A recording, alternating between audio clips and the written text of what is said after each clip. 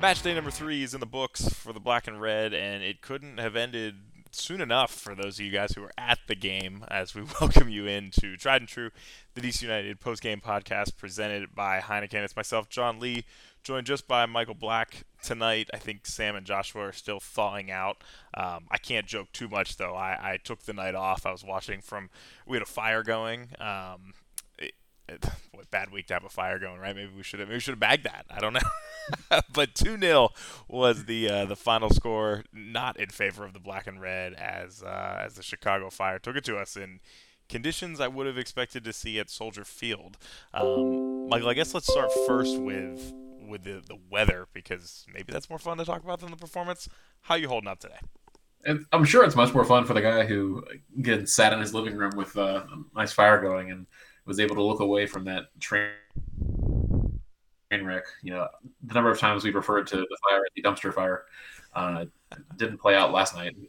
Clearly, Chicago was the better team, but yeah, it was damn cold.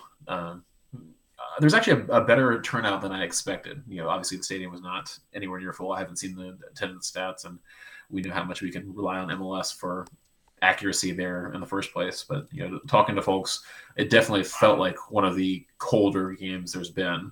There've been more miserable ones. Obviously it wasn't raining, and that would add a whole other layer to it. But to wrap up your weather report, it was cold. I think I'm still cold. I think my in-laws from Miami are never going to come back, but we'll find out. Certainly not to see the same product that we saw on the field yesterday, because that was tough to watch. I think the next 10 years of home games, they couldn't have picked a worse weekend to come in terms of weather. 13,795 was the reported crowd last night. And I'll tell you, from watching on TV, it did look more full than I expected. And you could hear the supporter section in full voice all night. Although the one voice we were missing was Dave Johnson last night. I think he was on whiz duty. So I should have known things were awry from the start. But yeah, early goal for Chicago, 32nd minute. Ivanov, after several chances and spectacular saves by Hamid in the run up to that, but they ultimately did find the back of the net. Did the mood change much in the stadium after that, or what was kind of the feelings? That was the first goal DC United have conceded all year. That's the first goal that the Fire had scored. Uh, so two straight ending there. I don't think we were ever going to expect to hold it all the way. And with the amount the team has talked about wanting to be strong defensively, it was frustrating to see that break down like that. Obviously, Brad Smith gets a little bit unlucky to have that ball bounce off his back there, and that throws off Hamid's timing and getting out to it. Looking at it live, it felt like maybe Hamid could have been a little bit earlier, but whenever you have a bounce like that, it's going to be tough. And a great ball from Shaqiri through to spring Ivanov. But it felt like it was coming. You had a couple opportunities earlier. Embiid stood on his head for at least one of those saves, and had another save off the line. I think it was Birnbaum who had the clearance from the back post. It was clearly coming. DC created some opportunities before that, but Chicago felt like they had the run of the game to that point. Yeah, and there was a big chance, before that. I dove right into the opening goal, but early on in the game was probably around the 14th minute. That was the biggest chance DC United had, according to kind of the expected goals. And from there, that was about it for the game in terms of big chances created by DC. And we talked a bit, in the last show about, and I'll admit it, I thought we would continue to see chance creation and maybe just not finishing. We didn't really see as much chance creation in this game. DC United did have a fair number of shots, which I'll tell you, it didn't feel like it for a while. I was wondering if we were going to be looking at one of those games where we had one or two shots, but they had 13 shots, but quality chances few and far between. Was it 13, or it might have even been 15 shots? I think they may have Oh yeah, actually outshot 15. the Fire. Sorry, yep, 15. But no, you're right, and that's something I think we'll get into a little bit later in the show. Is I'm not quite sure how this team wants to score goals. We're certainly serving balls in and creating shots, and a little bit that is the desperation as the game wears on, and you're not really finding that final touch. But it was frustrating because you weren't putting together the pieces the way you want to. You weren't really playing the style that you want to. Um, you had chances, you had opportunities, especially early on. Ola had a header, basically point blank range that couldn't quite put enough on, and then I think Perez had another solid move inside that just couldn't put enough on the ball at the end. But that seems to be the story right now, is not creating that final touch, that final finish. And that, some part of that is the magic of soccer, right? You have to have everything go right, including the last moment, and sometimes that's the hardest to do. But you're not seeing it last night, and you didn't see it against Cincy either. So I'm hoping that doesn't become a trend for this team. Yeah, and at halftime, I don't believe any changes were made. But looking at the lineup, which we skipped over tonight in my haste to to get right into the weather report, the big news was Jeffel getting his first start, which we expected with Nyman being suspended. But I guess the other significant change was Kamara getting the nod at striker over Estrada. But Michael, in terms of changes at halftime, obviously none were made, but there weren't that many options. Did you expect to see a change, particularly in the midfield? I mean, they're just so so low on depth there. Yeah, I mean, you made a couple of subs in the second half, and most of them were more or less like for like when you're chasing the game a bit. We heard from the coach at the press conference on Wednesday talking about how Knaus might have been ready to go. They were going to try him out in practice, but apparently that didn't materialize. Not having Knaus was not the reason that we were not in control of this game. I thought Jeffel played fairly well, and some of the feedback we got from listeners on Twitter, seemed to agree with that. Jeffel actually had the highest rating of anyone on the team for the game. But the Jeffel-Skundrich pairing, that's not something that's going to inspire fear in a lot of opponents. They're, I'm not going to call them USL quality. They're on an MLS roster, but you'd certainly like to see more out of it. And frankly, between that pairing and not really getting much out of Flores either, it's hard to really create a lot when your center of the field isn't happening. So I would have loved to make changes at halftime, but as you said, there's nowhere where you can really go there. Yeah, I was excited for the game that Jeffel played, but it's tough to get excited about a second round draft pick being potentially your best player in the center of the park right now, and that's to take nothing away from him. He's knocking expectations out of the park early, and I suspect he's going to be a meaningful player for DC United all season long. But that's more of an indictment of the rest of the roster, where this opportunity is there, and he's grabbing it, which is exciting. Let's talk about Edison Flores, since you brought him up. Edison Flores, unsurprisingly, as I'm looking through the Who Scored ratings, was the second lowest rated player on the side last night. The only player rated lower than him was Ola Kamara, which we'll get to in a moment. But with Flores, we had Sam did a great job last night of soliciting listener thoughts and questions and feedback, and one of the key questions from one of our listeners in Woodbridge asked, why is Flores a starter on this team? It seems that he plays timidly, much more likely to pass back or hesitate. To me, I almost replied to that last night, but I figured we'd address it on the show. I think the only reason he's a starter on this team is because of how much money we paid for him. Period.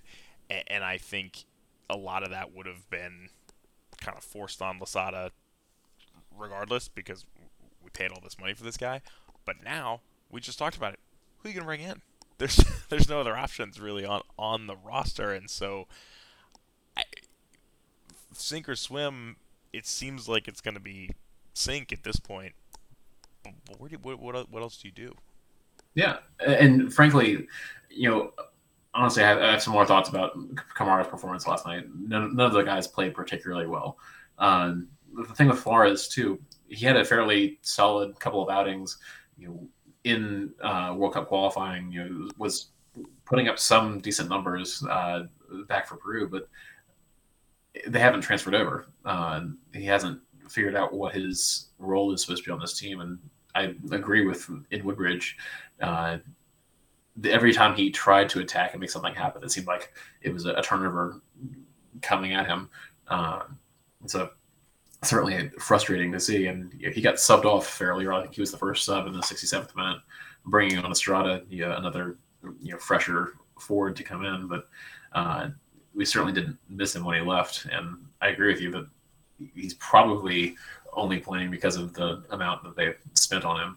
And it's tough to move him. You say, well, his peak has been with his national team, but everybody else sees the same things that we see from the MLS tape. It's frustrating, and I still would love to be surprised and love for him to ground into form, but I don't know how much longer you can keep giving him those starter level minutes, except for the fact that there isn't anyone taking them from him. Yeah, I mean, I'm at a loss with Flores. I had hoped that it was a tough transition to the U.S., and then he dealt with COVID, and then he dealt with, then he was injured for a good chunk of last year, and like you said, he picked it up in World Cup qualifying this year, and so I thought, great, this is the year, this is the breakout, and boy, we haven't seen anything even for me to grab hold of and say, look, that piece right there, that's what we've been missing, more of that, and we'll be okay. I haven't seen it, and I was surprised a little bit last night that Ola got the nod. Not because we haven't seen what Ola Kamara can do, but I guess I didn't think Estrada had done anything to lose the starting job. And so I don't know. I'm confused with as few players as they have available. You'd think consistency would be one of the things they're trying to go with, at least with the starting lineup, and of course using your subs. That's fine. But were you surprised to see Kamara get the start? Yes and no. I think they're still trying to sort out what they're doing there. Maybe you have him in the shop window a little bit, hoping he's rounds into form, or maybe he plays his way into playing more minutes. I don't think Estrada has been far and away a better player. And if you're going to have a guy who, again, paying the amount you're paying to Kamara, it's hard to rule him out. But it seemed, especially as the game wore on, that he had a hard time finding the game. It felt like, at times he was trying to hold it up and wasn't successfully doing that. He was getting dispossessed, wasn't getting where he needed to be.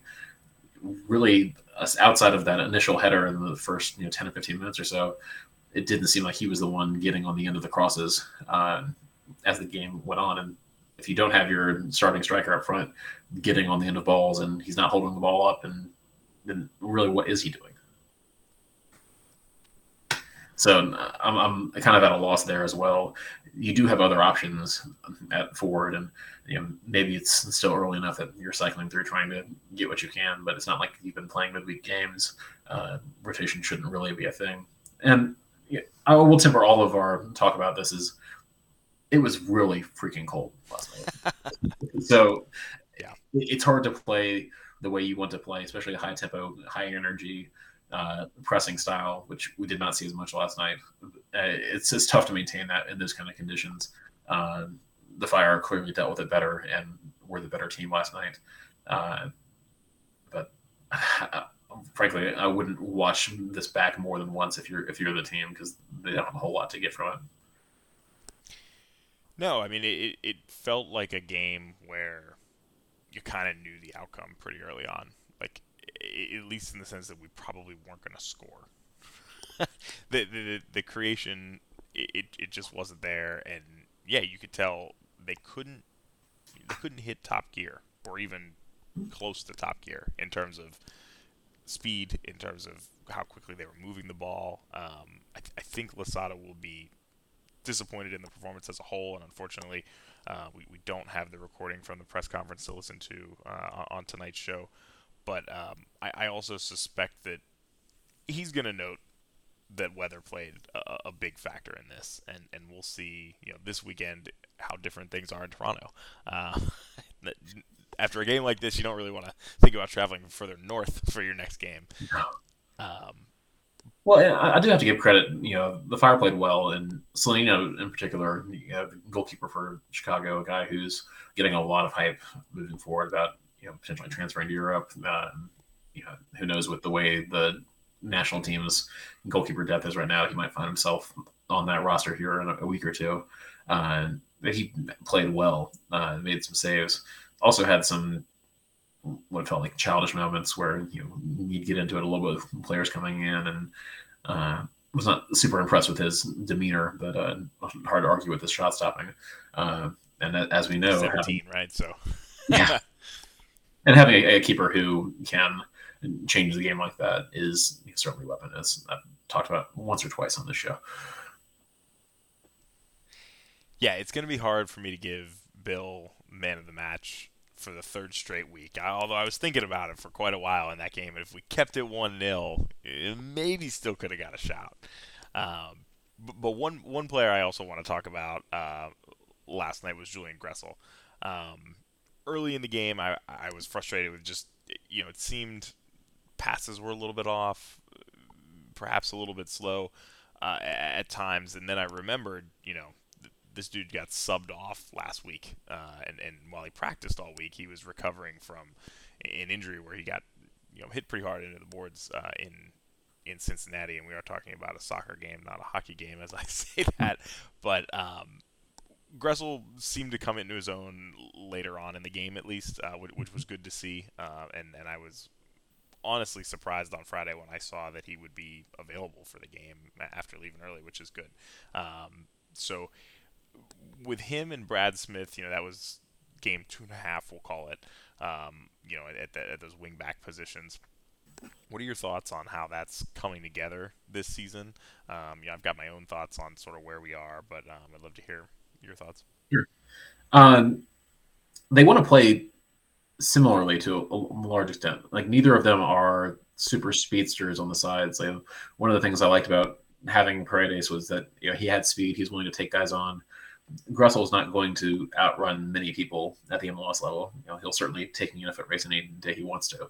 But but as far as at the MLS level, he's not a speedster. He's a guy who finds the space and he whips and crosses is what he does.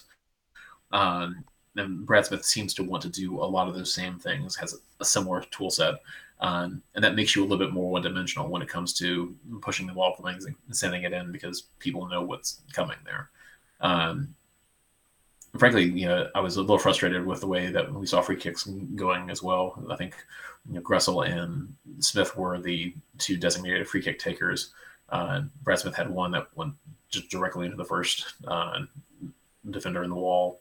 I know he's left-footed, so that may be part of the thought is giving it a different look, but we do not have a weapon there, and we were certainly spoiled in the years of having Wayne Rooney hit roll level free kicks, and I don't think that there's another Rooney out there for us to bring in. Certainly not what we're going to pay for, but that's just another hole that you've got to find a way to do. What do you think, John? Yeah, no, I think what I was going to say about Brad Smith is I've actually, and I don't know how to say this without sounding bad, but I've been pleasantly surprised with his speed, while also recognizing that we weren't going to have Kevin Paredes in that role, right? So I've been excited about what we've seen from Brad Smith so far, but almost the fact that he's played as much of a role in my mind on this team as he has just further underscores how disappointed I am with everyone in true attacking positions. I feel like Brad Smith has a lot of possession of the ball.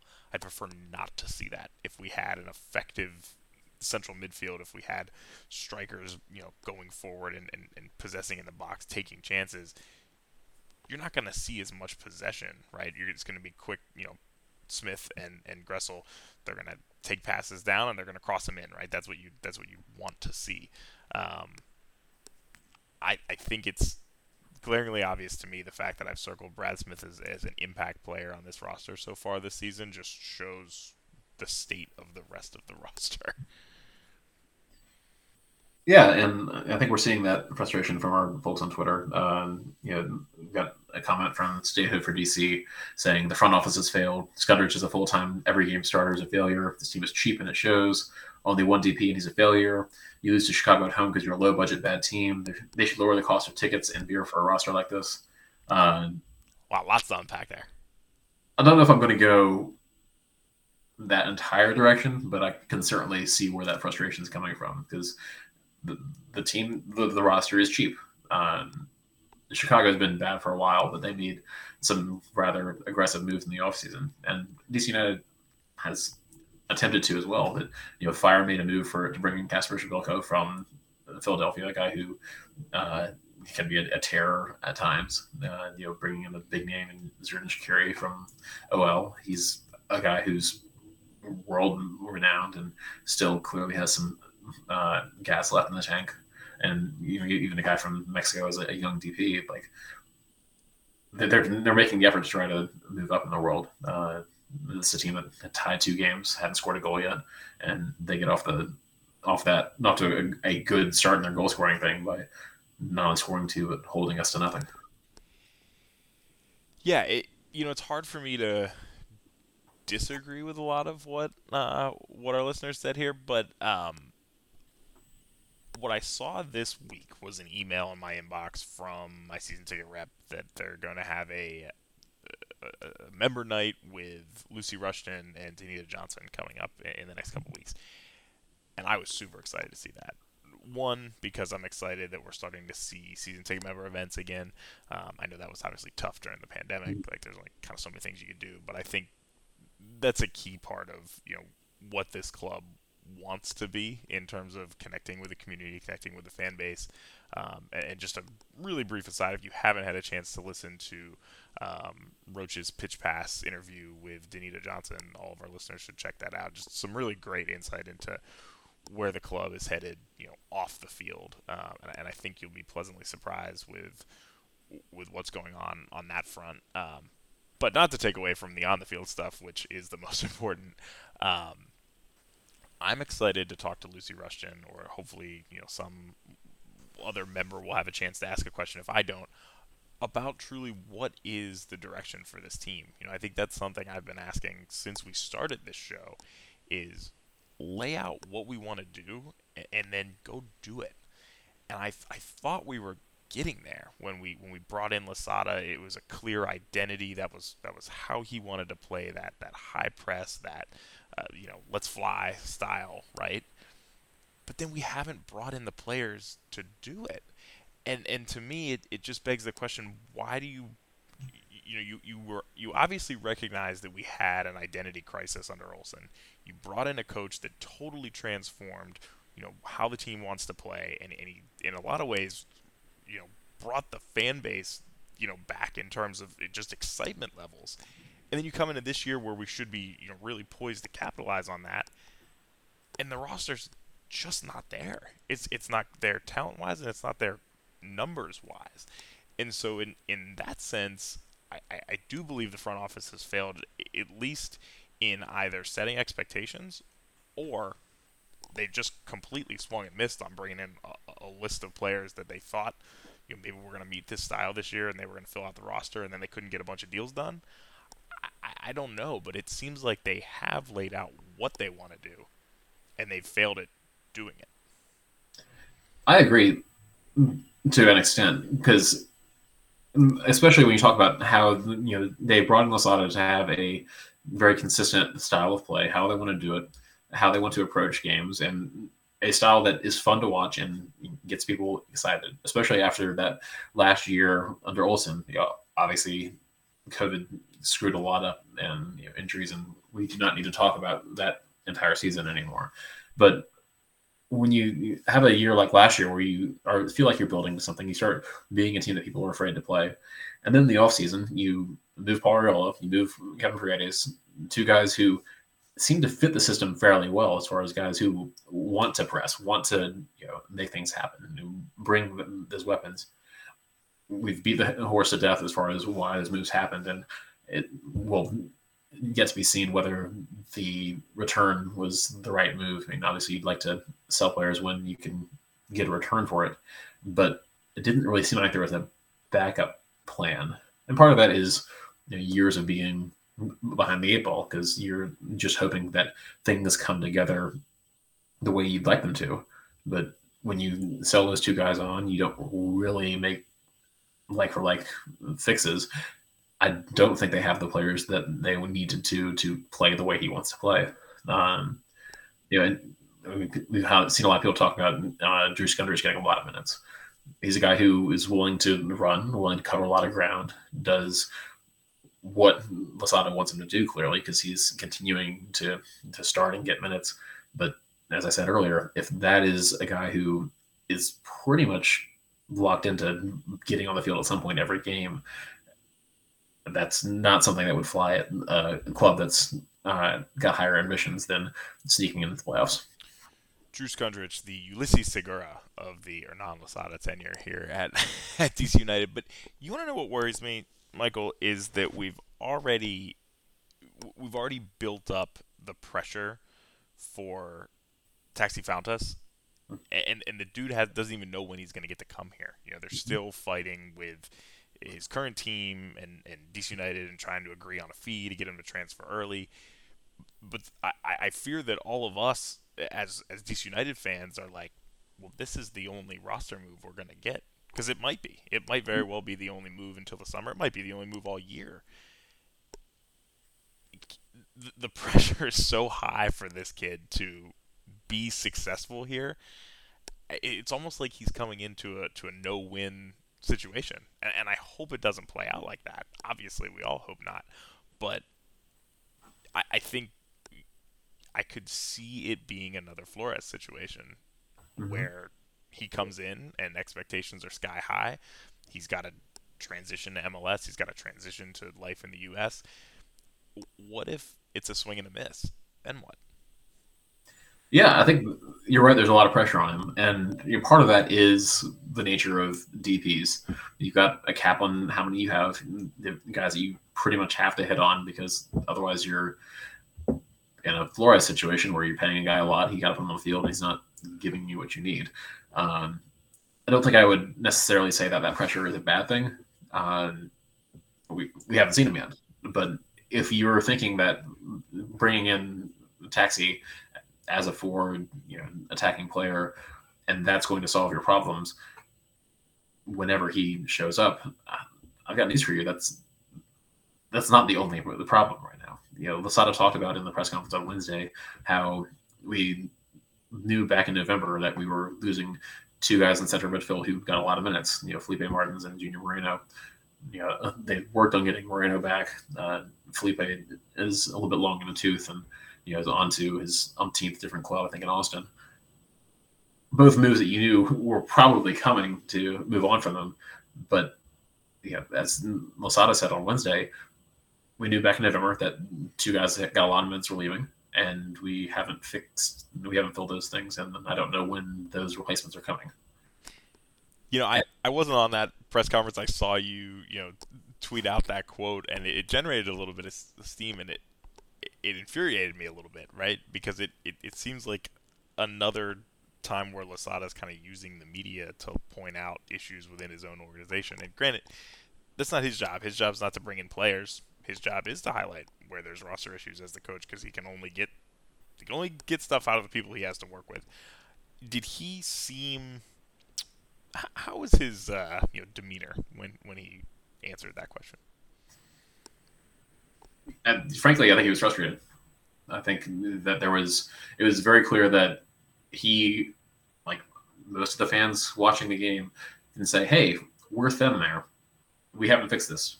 I don't know what's going on behind the scenes. I don't know what the situation is.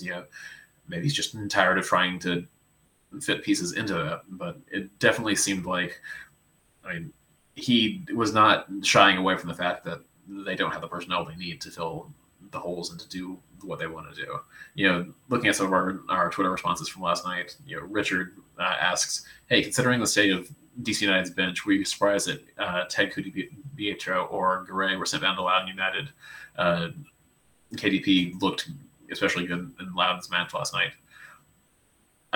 I'm not surprised. We always say play your kids. It's always great to get guys in the last minutes and especially have them pan out well the way Kevin is. It's still so early in the year. I don't think you were looking at either of those guys, or even Kamari Smith, who scored last night I don't think you're looking at any of those guys for significant minutes yet. I'd like to see that on a more regular basis. They've got to work with what they got as far as the senior team, and at some point, the coaching staff's going to have to make an assessment and say, "Hey, these guys aren't doing what we need them to do. They're not going to play." You saw what happened with Yumil last year, where he was on a milk carton somewhere for the last couple months of the season. So I think it's still a little bit early I know they all train together. They're all working together, trying to do similar systems. So I wouldn't look too much into the evaluation there, except to say that at some point we'll see them if they continue to play the way they played last night. Yeah, I mean, it's such a catch-22 for me. I was excited when I saw the news that they were loaning those guys out to Loudon for the game. Like, that's great. That's going to get them minutes. That's what we want. Like you said, play your kids. It doesn't have to just be in MLS. You've got this golden opportunity to play them against pretty high-level competition in the USL Championship. So I was excited about that, but it is a great question of, why were they not available when you've already got such a shortage in midfield? And could they have gotten minutes last night? Probably. I mean, we only used 3 subs, right? And so, yeah, there were certainly opportunities there. I wonder if going into this game, the hope was we'd continue to hold Chicago scoreless, and maybe we'd nick a goal, almost like we did in Cincy, or 0-0 grind it out in terrible weather. And perhaps then you're not really making those subs. You're just playing with the guys that you have. But you go behind 1-0. Then later on 2-0, you're probably not going to make too many impact changes late in the game, regardless of who's on the roster, and you're down 2-0 in 13-degree weather, right? So I was excited to see those guys get minutes in Loudon, but yeah, I mean, it all kind of goes back to it's hard for me to understand how Hernan Losada doesn't seem to have a good understanding of when and where players are going to come in. That to me seems like organizational dysfunction. Or perhaps he does. Perhaps there are plenty of healthy conversations going on behind the scenes, and Losada's messaging to the media is just to kind of continue to turn up that pressure and point it out to fans that this roster is not good enough. But just like I'm a little bit concerned about the pressure being high and the expectations being high for Taxi when he shows up, I'm also starting to get concerned. Looking around the league, I think folks see Hernan Losada as a good head coach and a guy who's going to be successful in this league. How much longer is he going to stick around DC United if he's not supported in the way that he needs to be to get the wins here and actually compete for championships? Now, when you say players coming in, you're talking about outside transfers coming in. Because it seems like he's got a fairly good understanding of the rotation that he expects to use and pieces that he's trying to Absolutely. use. Yep. The game. Made a couple of moves late to try to get some fresh attacking legs on, and he certainly subs more than Ben Olsen ever did. So getting guys minutes. It's early. It was a nasty situation to try to play a soccer game. Not as bad as the New England game. I don't know if you saw the comments from Carlos Gil after that game, but he was not amused with having to play in the snow up there. And I'm sure some of the players had choice thoughts about rolling out there. And I think at the end of the game, it was wind chill of 8 degrees. That's not enough degrees to play soccer. But all of which is to say, this team has to improve. Whether it's bringing in other folks, whether it's raising the level from what you're getting right now, whether it's just getting on the same page, it's got to be better because you got lucky to steal some points in Cincinnati. You beat an expansion team in Charlotte in the first week. We said last year this was a team that beat the teams at the bottom and beat them fairly soundly and had trouble beating any team that was actually going to make the playoffs. And if you don't beat those kind of teams, you don't have enough points at the end of the year to be in a position to try to make a run at the cup, which is what we all want. Yeah. So all that's to say, we do need to award a man of the match for this game. I think I might have tipped my hand a little bit earlier, so I'll follow through on that. I'm gonna go with Jeffel. I was impressed with his performance and just kind of what he's bringing to this team right now that needs a spark. That's my shout. How about you?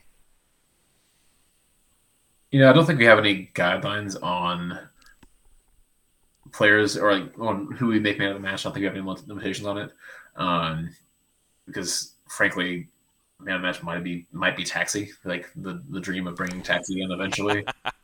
But I'll be realistic and keep it to the folks who are on the field. I'll go with Jeffel as well. I thought he showed that he's ready to get those minutes that we're talking about for some of the younger guys, and happy to see that happen. If you fall into a rotation with that, and we didn't even talk about Nyman being out with suspension and how that impacts things as well. But I thought Jeffel had a acceptable game. Again, not many people had good games. Bill made a couple of big saves like we expect, but when you lose 2-0, I can't give it to the keeper. So Jeffel for me, but it's grudgingly. And I don't think the team were the man of the match afterwards either. Maybe they were trying to defrost as well. But overall, not a great performance. Yeah, one, hopefully they'll forget quickly as they turn around and look ahead to Saturday in Toronto, where I am going to just check the weather now because I'm curious. It can't be this cold again, right? I mean, it can't be this cold. And Toronto's hopefully a beatable team. Boy, yeah, it looks like 44 and rain at kickoff. So, no, thank you. I think Toronto is 0-1-2 right now. Giving up a couple goals. They're shifting into having a new coach and they're kind of going through some changes. But you had the same thing in Chicago, with new coach in Chicago and new players coming in. It's I very much hope not to see a repeat of this past weekend coming up on the road, but who knows? Yeah, and luckily after that they will get a little time to regroup as our frustrations turn to the final window of World Cup qualifying, which I'm sure we'll talk a little bit about, in the upcoming shows. But make or break window for sure for the U.S. and DC United will probably already eagerly be looking ahead to some time to sort things out as the goals are just not coming. We talked a little bit about Loudoun. They beat the Indy 11 1-0 on a Camardi Smith goal. So they started off the season undefeated as well, just like their brother organization. It was a pretty exciting game, but they got a lot more snow out in Leesburg, so they had to condense all the fans into about 3 sections there. So it looked like completely empty on TV. All the fans were on the same side as the cameras, but exciting to have them back, and hopefully we'll see more and more players get minutes there and move up to the first team. Yeah, I think Loudoun getting off to getting some points is good because they've struggled in recent years, but happy to see that start and hopefully it continues. Washington Spirit also are opening play up this coming weekend. Sorry, your defending league champion Washington Spirit open up against the Orlando Pride on March 19th at 7 p.m. So wishing them all the best there. Yeah, definitely going to be an exciting season for the Spirit this year. Looking forward to seeing them in action with the star on the jerseys. Anything we forgot about this game, or we just want to try to forget the game altogether? I think I've already forgotten the game and hope not to have to go back to it. But let's hope for all our sakes that next time we're able to talk more about a team that's creative on the field, a team that's doing what they want to do, and not talking about just how short they seem to be at every position across the board. And I think all of us here at Tried and True would love to be able to focus on the performance on the field, but it wasn't there yesterday, and let's hope it comes back this coming weekend. One can hope. For Joshua and Sam, who will be back very soon, Michael, thanks for hanging tonight, and we'll talk to you real soon after the Toronto game right here on Tried and True, the DC United post-game podcast presented by Heineken.